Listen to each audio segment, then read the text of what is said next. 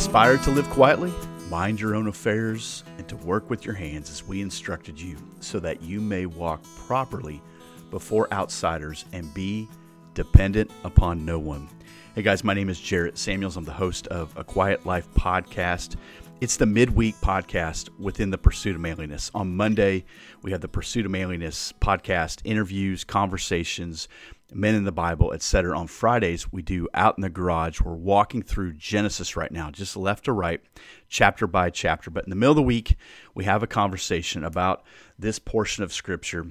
What we have found within the Pursuit of Manliness is there's a lot of men that this is our desire to live this way. This is what we want to do. We want to live a quiet life. We want to mind our own business. We want to work with our hands and be dependent upon no one else. Let's talk about that last part. Be dependent upon no one. When I post this or when I talk about this part of Scripture, maybe it's not within the complete context of 1 Thessalonians chapter 4. And I want to say this. This is not the only portion of Scripture of how to live your life, right? But this is a succinct portion that you can look at and say, okay, this really identifies a lot of, I think, Christian men in our culture who are trying to get this right. We have a lot of Christian men who would identify themselves as kind of a lone wolf mentality, kind of John Wayne, state of themselves, etc. And so we aspire to do this. And what we do within the Pursuit of Manliness is say, listen, that's us. That's a lot of us, but let's get in community where we're building better men together. And so I want to talk about that last part, being dependent upon nobody.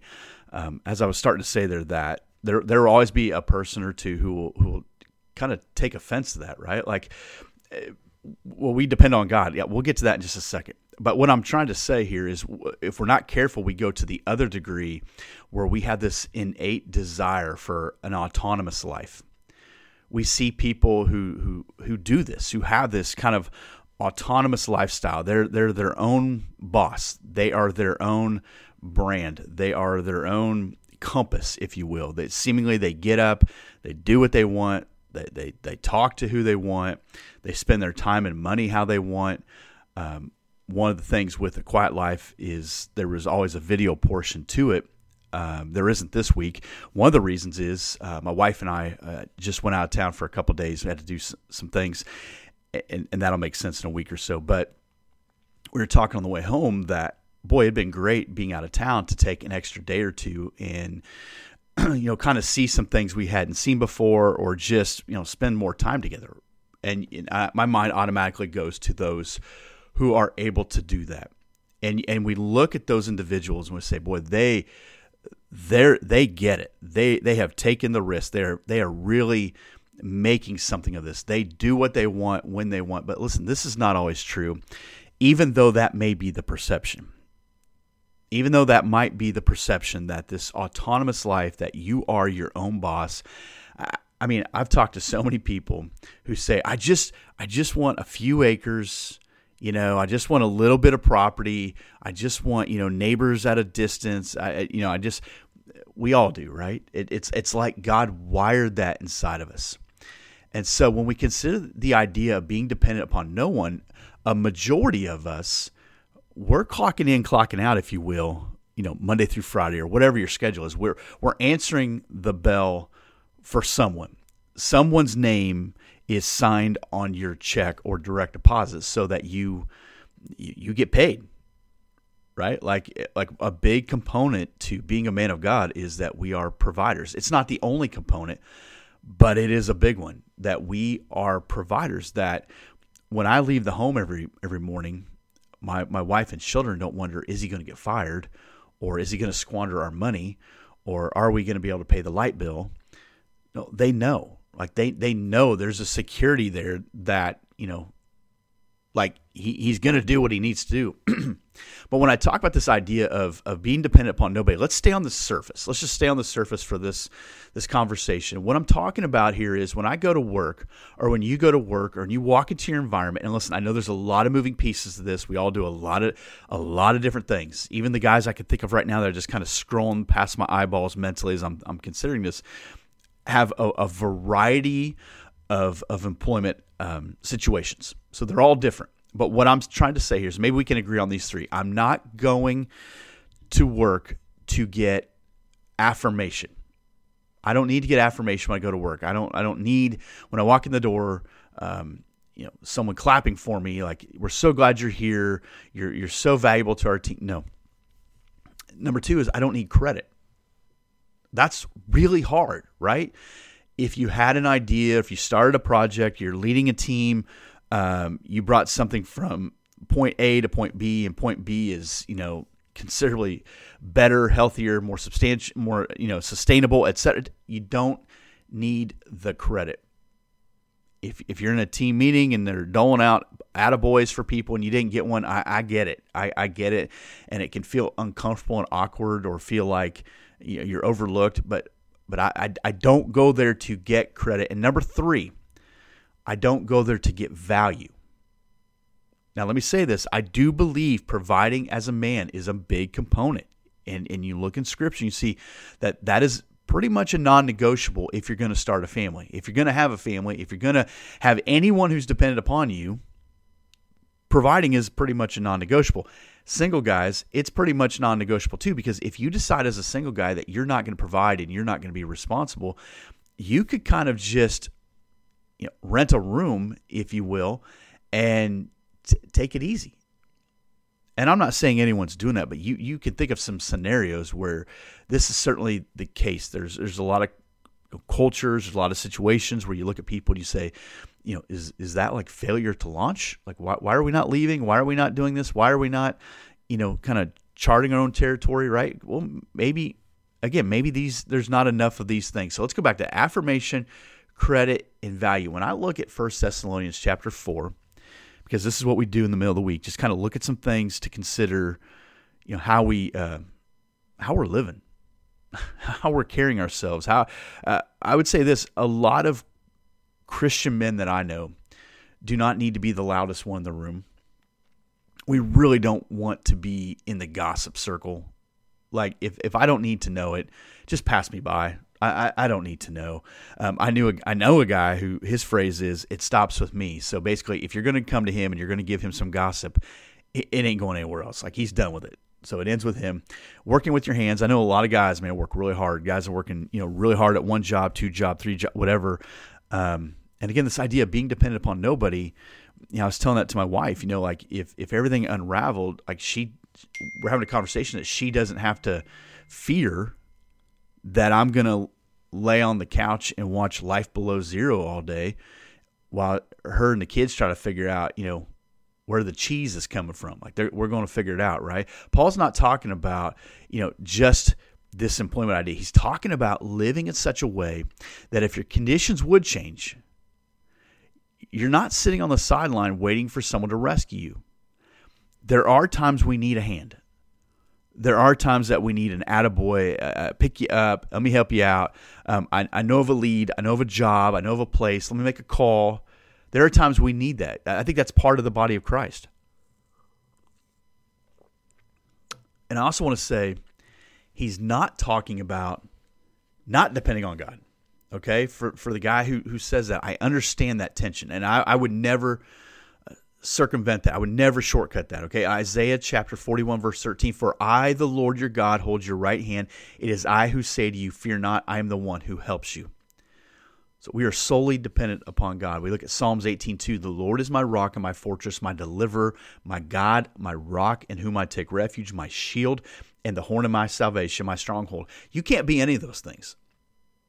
Now, we know if we try to be our own rock, our own fortress, our own deliverer, our own refuge, our own shield, our own salvation, our own stronghold, we're not long for this, right? So we talk about being dependent upon nobody. Again, I don't want to get things from people that I should be getting from God.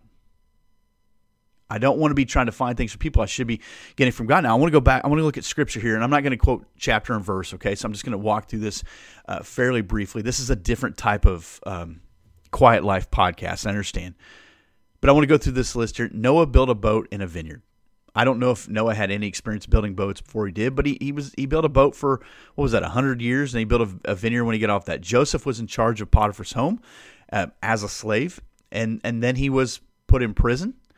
And then he was in charge of the prison, which not enjoyable. And then he was second in command in Egypt.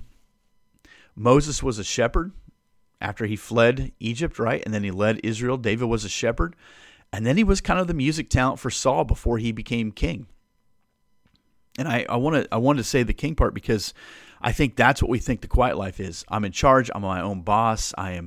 Most of us are not going to be in that position where we are our own boss. That doesn't mean you can't aspire to that. What you don't want to be is lacking contentment all the way to that. You don't want to be miserable all the way to that. You don't want to cut off everybody. I don't want to shortcut my wife and kids all the way because I'm going to work 2-3 jobs because my goal is to be my own king. No, David became king and found out it isn't all it's cracked up to be sometimes. Nehemiah was a cupbearer to the king. Let's go to New Testament. Jesus was a carpenter before he started his public ministry. You know the disciples, some of them, Peter was a fisherman, Matthew a tax collector. Saul was a Pharisee, and then he became Paul, but then he talked about being a tent maker, right? Like Paul became all things to all people. And there's a ton of people in Scripture we could go through, but just for keeping some brevity here, he was a tent maker. He said, I will go and get a job pumping gas if that's what I need to do. The young kids are like, we don't know why that would be a job. It used to be a job.